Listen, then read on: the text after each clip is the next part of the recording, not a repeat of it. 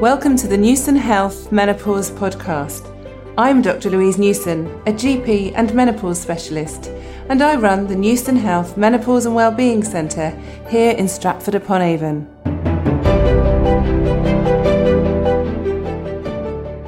Hello, today I'm really pleased and delighted to introduce to you Diane Porterfield, who's a nurse who I've known for a little while now, and I'm thrilled that she's been doing more and more with me in my clinic and also to improve care of menopausal women. So, hi Diane. Hello Louise. Thanks ever so much for coming. So, you're a nurse practitioner, but you've also got your own company, haven't you, called Born to Care, but there's a bit of a play on the word born. So perhaps you could just say initially what you do and what your company is. I'm a nurse practitioner and I've been nursing for over 30 years now. I developed Born to Care about 5 years ago because I realised that there was a need for more education with women generally in the workplace and socially, just to educate people on their health. And so really the last couple of years I've specialised more in menopause care, and I've been giving talks in different settings in workplaces and in social groups and individually to women, really trying to empower them and educate them about their own health and how menopause can affect their lives and the families really. So how did you get into menopause more? I met a lady a couple of years ago that had a really awful time with her menopause, and she didn't know anything about it. And she realised that there was very little help out there, and she asked me for some support. So I did some research, and the more I read into it and read the nice guidelines and lots of your research as well, and I realised that there was a real problem here, that people didn't know enough about menopause. And had you realised that before at all? No, it wasn't anything I'd really been involved with in the past, but that was a real catalyst really, and everything changed from that point on. Because it is interesting, isn't it? So I've always looked after women who have been menopausal, but I never realised there was such a big problem because I'm sure in your clinical practice as well, we see people who come to us, we treat them, and then we go to our next patient, we treat them, and so on. And sometimes we don't realise how other people are maybe not being treated the same way or not having the same experience. And so the NICE guidelines are the National Institute of Health and Care Excellence guidelines, aren't they? And they came out in November 2015, and they're the first nice menopause guidelines on the diagnosis and management of the menopause. And I don't know about you, but I was actually quite excited when they came out. It's a bit nerdy being excited about guidelines. But I've read them quite a lot, actually. Yes, and they're compared to a lot of guidelines, they're not too long, are they? No. There's good summary and there's a good version for women as well, isn't there? So yeah, they're very easy to read. And from a health professional perspective, it gives you some very clear guidance about when blood tests need to be organised for patients. Totally. And really what women need to expect as well. So for me, I then speak to my colleagues. Yes. I work in a walk-in centre, in a city centre, and I work with lots of different nurse practitioners and see lots of patients with lots of different health needs. Yeah. So for me, I can use the basis of the NICE guidelines to make judgment calls on what treatments and advice these patients really need. Which is really good, isn't it? Because I think in the past, the menopause has been quite fragmented, and I know certainly even in my practice where I used to work as a GP, we all had different views about the menopause, and sometimes that would lead to quite confrontational practice meetings because I was very adamant how safe HRT was, and other doctors were saying, gosh, no, it will give people breast cancer. So actually to have a guideline that says for the majority of women, the benefits of HRT outweigh the risks is really good, isn't it? And it's something to back things up. So when people say to me, doesn't it cause breast cancer? And I say, it doesn't cause breast cancer. I said, if it did cause cancer and cause that many health problems, then there wouldn't be NICE guidelines advising it to be first-line treatment. Absolutely. And then people are like, oh, I didn't realise that. And that makes it a lot more credible, obviously. Yes, yeah. Also, you say, we'll just touch briefly about the blood tests, because that causes a lot of confusion, doesn't it? Very much so. So what do they say? Just remind us what it says about blood tests. Well, blood tests are basic. If you're age of 45 and under, then blood tests can be indicated to check for certain levels to see if you've got some menopausal symptoms. If you're under 45, then it's incredibly important that you get further investigations. But if you're over 45, you don't need a blood test to let you know whether you're actually experiencing the menopause or not.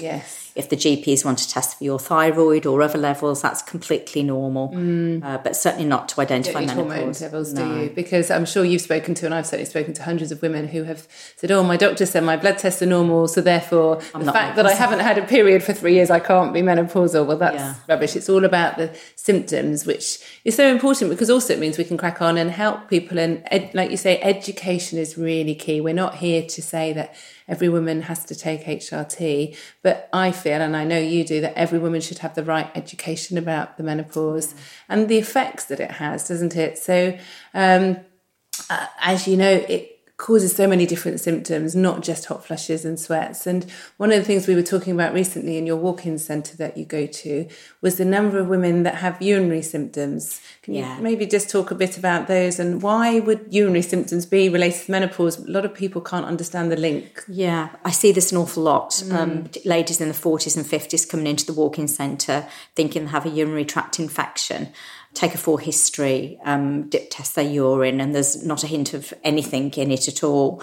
I then speak to them about their menstrual cycle, and then they'll tell me that either they don't have any periods anymore or they had a hysterectomy and they don't have periods. Yes. And that brings me into the subject of discussing menopause and low estrogen. Does that surprise them?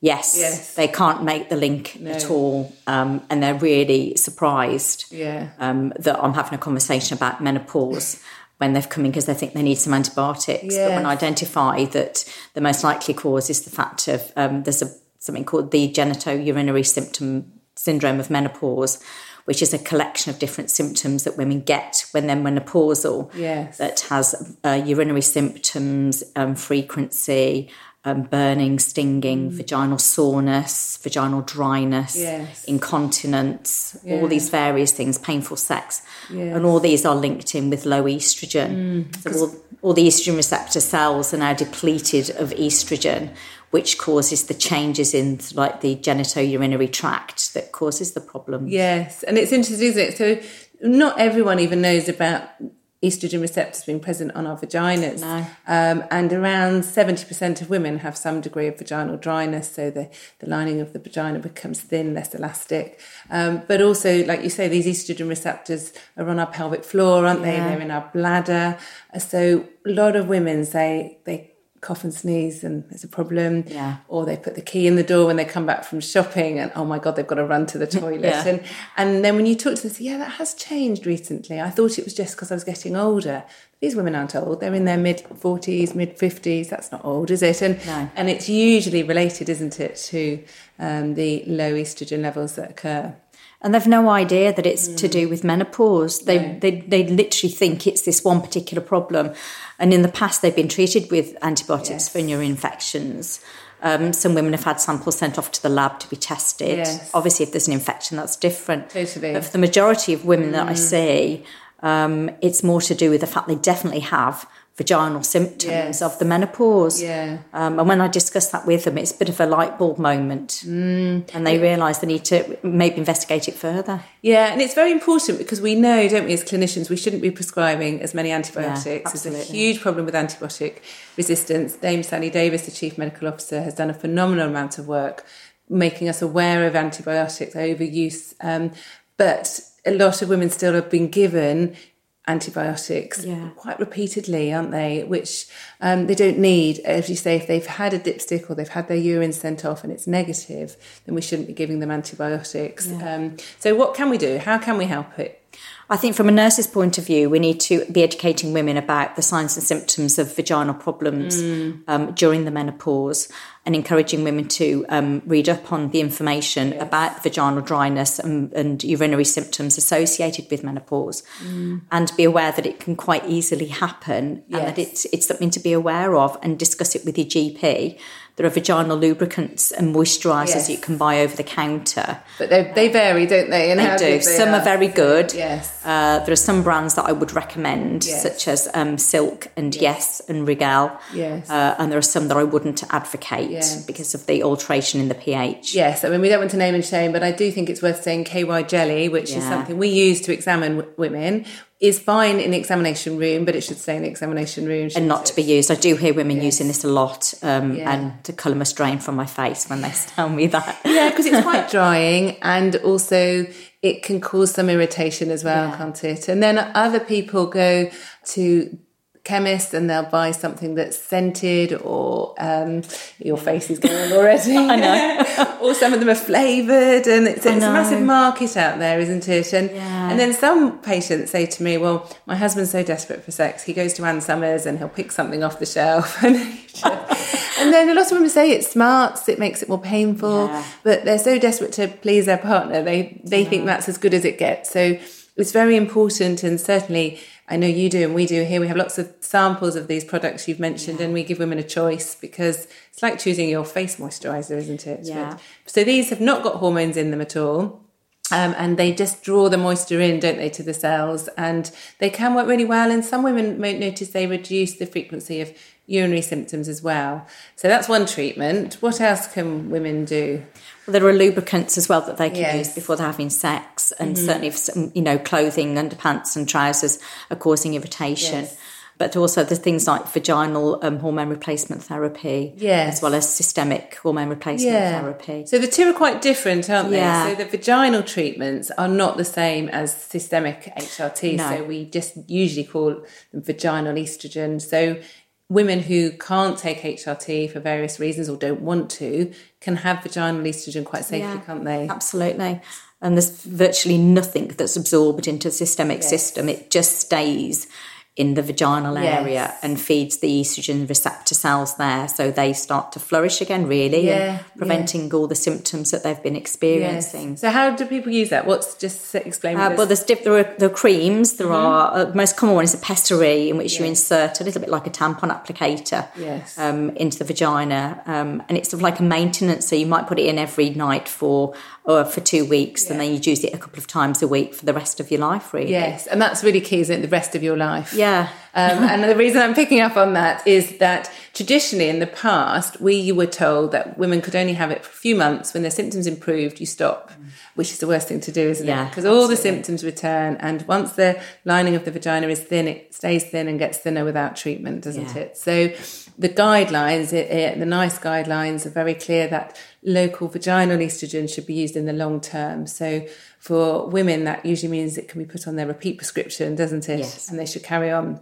So that's really important. So you can have it as a pessary, have it as a cream, and then there's also this estring, isn't there? This little plasticated ring that's got estrogen in, which some women use, that lasts for 3 months, doesn't it? So there are lots of different ways of getting the estrogen there. It's whatever suits you and you're happy with, really. Yes, and there's also a new product that's just been launched, I don't know if you're aware of, that has got DHEA, which is a precursor for estrogen and testosterone, which is it comes as a pessary actually, and that can stimulate the testosterone receptors, which we have in our vaginas too. So that's interesting. It's all about choices, isn't it? And having that's right. options, and these can be used with moisturisers as well, can't they? So and I think the moisturisers are really important. Totally, I think you really, I say to women, I know it sounds an awful lot of information to begin with, but once you've achieved sort of like a maintenance in your body, then everything will start to improve, and it's literally just sort of top-ups in a way. Yes. And keeping everything to a certain level that you've now achieved. Yeah,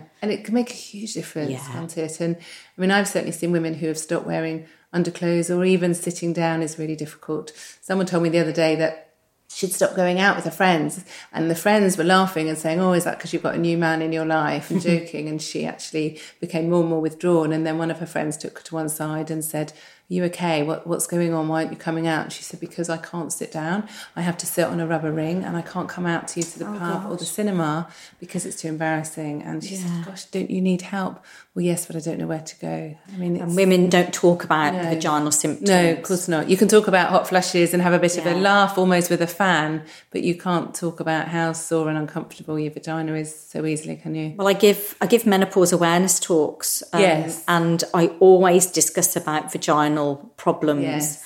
And it's women go fairly quiet. Yes. Everyone listens very intently. Yes. And I've always provide lots of samples. And I bet they all go. They all go. Yes. And women often speak to me in private about it. Because it's a big issue. Relationships are suffering because of it. They totally are. And it's quite staggering when you look at some of the research. So around 70% of women we think have symptoms. I'm sure it's even more, but only 7% of women have treatment. And I read recently that around 40% of women, it takes 3 years to actually ask for help. And then what's even worse, which has frustrated me beyond belief, is that around 50% of women who actually see a healthcare professional for their symptoms come away without treatment. I hear that all the time, unfortunately. And I'm always lost for words, really, when people clearly have quite severe or certainly have significant menopausal symptoms that have an effect on their physical and their quality of life. They can't function correctly. Their relationships are suffering. And they're being refused HRT. Even though there is no need, there's no reason why they can't have it. So that's certainly something needs addressing. But even those women who don't want, like I say, to take HRT, or even women that have had breast cancer, who taking HRT really needs to be very individualised, these women can still usually have vaginal estrogen. That's right. They? And I think that's really important, because a lot of women are being turned away for treatment for their local symptoms because people think it's the same as HRT. Yeah, and it's educating women that the vaginal estrogen that they can have doesn't affect them. It doesn't go into their main bloodstream. It just treats the cells in the genitourinary tract. So all the vaginal, the urethra, all the vaginal symptoms will be relieved by having so even though it's in the vagina, it still helps the urinary symptoms as well, which is really good. And then there is another treatment that's also coming out called ospenephine, which is a tablet. I don't know if you've heard of this. This oral tablet. And it's a SERM, it's called a selective estrogen receptor modulator, a bit of a mouthful, but it actually stimulates and helps the estrogen receptors in that area. So for some women who, sometimes it's too uncomfortable, isn't it, for them to insert something in their vagina, or also elderly people who've got less manual dexterity, or a tablet is actually quite a good choice. And I'm thinking about those women in nursing homes who have symptoms. It's a lot easier to give someone a tablet rather than having a district nurse to come and give something vaginally. That's right. Again, it's another option. And it's the practicalities, and it's like you said, it's a very individual thing, HRT. Of course it is. So what suits some women doesn't suit others. So for the elderly people in the nursing homes, vaginal problems can be quite significant as well. Totally. And so we were also talking earlier about you working in an inner city area, in out of hours. So the population there, you were saying, is quite ethnically mixed, isn't it? So yes, it is. You see quite a few women from ethnic minorities who aren't really allowed in their culture sometimes to even talk about the menopause. Is that right? That's right. And again, it's only because I'm so up to date with menopause symptoms that I start to ask a question about their menstrual history and if they're having any menopausal symptoms, because most of them have come in with either joint pains or they think they got a urine infection or a vaginal infection. And once I actually tell them and explain to them what the symptoms of menopause are, they start to disclose the problems that they're having. And again, talking about painful sex isn't something that they would be open about. But because I've actually asked the question direct to them in a confidential way, they feel quite comfortable to be open and talk to me about it. Because this is something, certainly some Asian communities, they really can't talk about, can they? No. And I've spoken to quite a few ladies that have just said that they have to have sex and it hurts a lot. And I'm saying that it doesn't have to hurt with the right treatment. And at least we've discussed it today, and I can certainly guide them to get some lubricants and moisturisers that they can literally buy there and then and use as a starting point. It's really important, isn't it, that people get the right information and don't see it as an embarrassment or something that's almost a necessity as they get older. And do you think these people that you talk to will talk to their friends and try and educate them? Or? I do say that to people, but I think we're a long way off yet. Long way off. I think it's just if we can help one individual person and then they'll realise that their symptoms are improving. I just think it's going to be quite a slow process because it's not something, we're a lot more vocal about our symptoms. Some of the minority groups that we see don't like to discuss things that are quite intimate. So it's changing that culture, isn't it? But if we have the information more accessible, then it's easier, isn't it? I think certainly with my website, it means you can hide in the toilet and have a look, can't you? If you don't have a leaflet lying around at home for your partner to see and almost be disappointed that you're having these symptoms, you don't have to you don't have to disclose it in the same way, do you? No. And it's acknowledging, it's making people realise it's actually, it's quite normal when you become menopausal to get these symptoms, but it's not the end of the world. It's just something that you need to recognise and get treatment for it. Yes. And it's as simple as that, really. Because like you say, we now call it genital urinary syndrome of the menopause, GSM. It used to be more called, and some people still do, call vagina vulval atrophy. Yeah. If you look up atrophy, the meaning in the dictionary, it means wasting or withering away. It's not a great term, is it? Which is a bit depressing if you're only in your 30s, 40s, and have these symptoms, because it's not just older women that have symptoms. No. I've seen some women who have started their menopausal symptoms by having vaginal soreness and itching, and it's completely thrown them. They hadn't realised at all. So talking about some of your events, you've done some here at Winton House, where I run my menopause clinic, and you've got this lovely tree, haven't you? Which the first time I saw you came upstairs with this tree. I was like, hi, Diane, what are you doing? So just tell me about your tree. I call it my menopause tree. Basically, it's the branches of the tree. My logo on my website, my menopause or just me website, is a tree. So the root causes of the menopause are the reduction in estrogen, progesterone, testosterone, but it's about aging as well. So those are the root causes of what causes the menopause. So on the branches of the tree will be the symptoms. So what I like ladies to do when they come to my talks here, particularly at Winton, is that we've got little labels and they write down their main problems or their symptoms or their worries related to the menopause, and they hang them on the tree.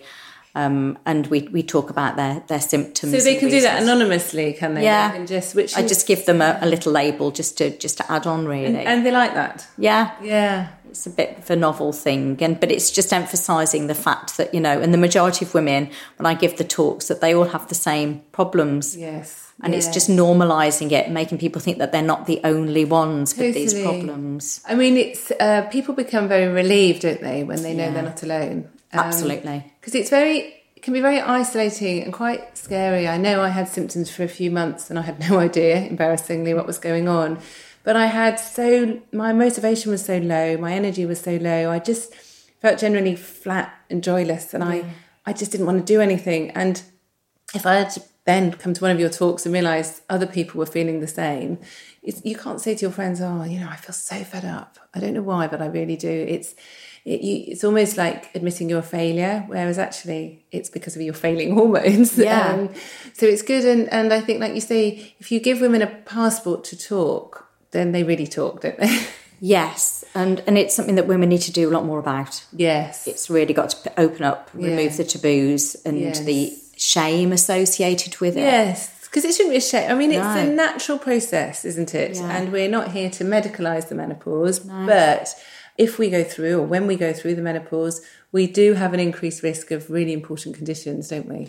Yeah, and that's what I'm more concerned about, really, the long-term effects of low estrogen in the body. Yeah. The risks of heart disease, stroke and osteoporosis. Yes, because these are really important. Yeah. Most of us will die of a heart-related condition, won't we? Well, I've worked in the emergency department for years, and I used to see 40-year-old men having heart attacks all the time. Yes. Never did I see a 40-year-old woman coming through the door with a heart attack. And it was only when I learned about the menopause I realised that it was the estrogen that was protecting women against heart attacks.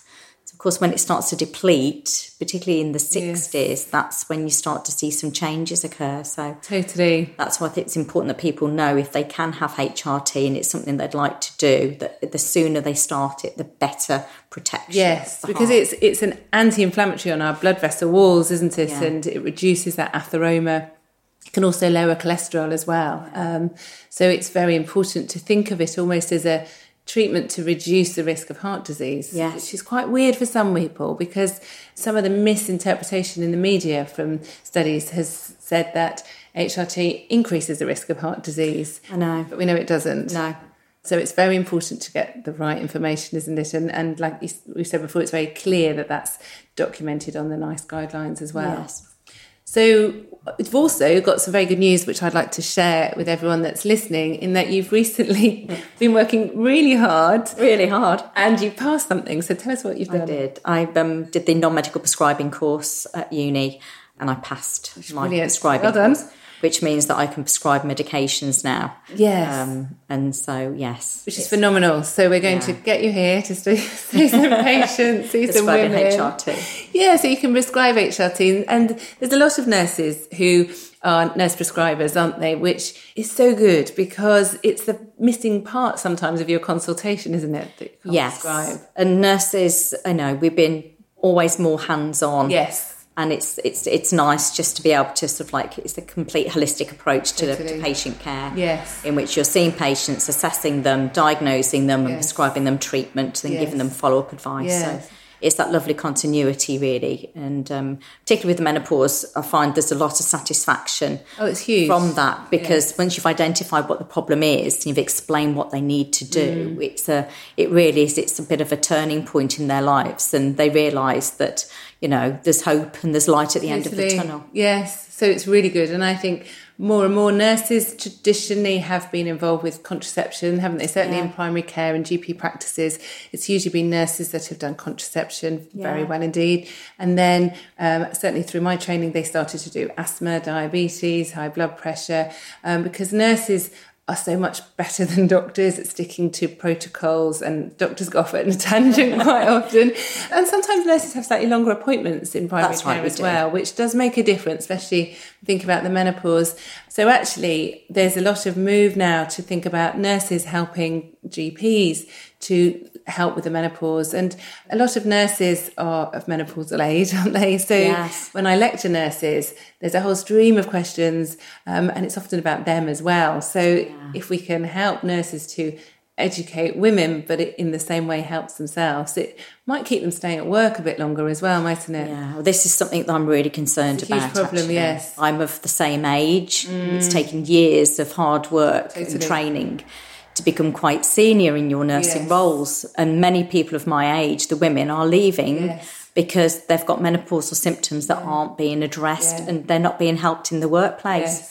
So again, what is worrying is all that knowledge and all that experience as they're leaving or reducing their hours, it's wasted. So they're not mentoring other students and passing on their information because they're leaving the workplace, because nursing's a difficult environment, hot hospitals, aprons, gloves, long hours, very little breaks. Yeah.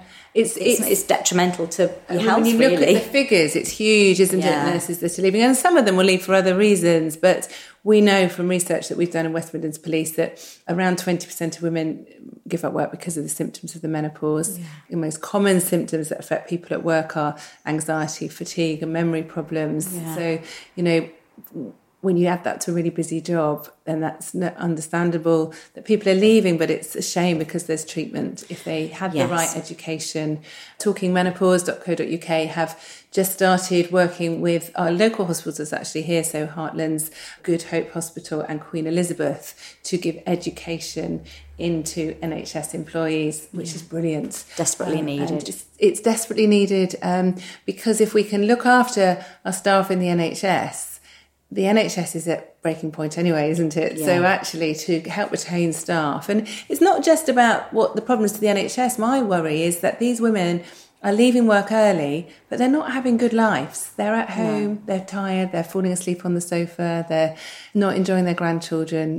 And then, like you say, they've got this increased risk of heart disease and osteoporosis. So we have a duty to help those for their future lives as well, don't we? And also the nurses that are there that continue to work, if they have the right education and the right advice, they can continue working, but they can also identify patients on the ward, women on the ward, that may be experiencing menopausal symptoms, and they can identify with them and say, well, actually, maybe you need to be thinking that you're menopausal and looking for some treatment and providing some advice, or at least having that conversation with them. And again, the patients might not even realise that they've got it. Absolutely. So, and it's about passing the information on, really, and coming from a health professional to the patients, the ladies on the ward, you know, that's what's needed. It's huge, totally.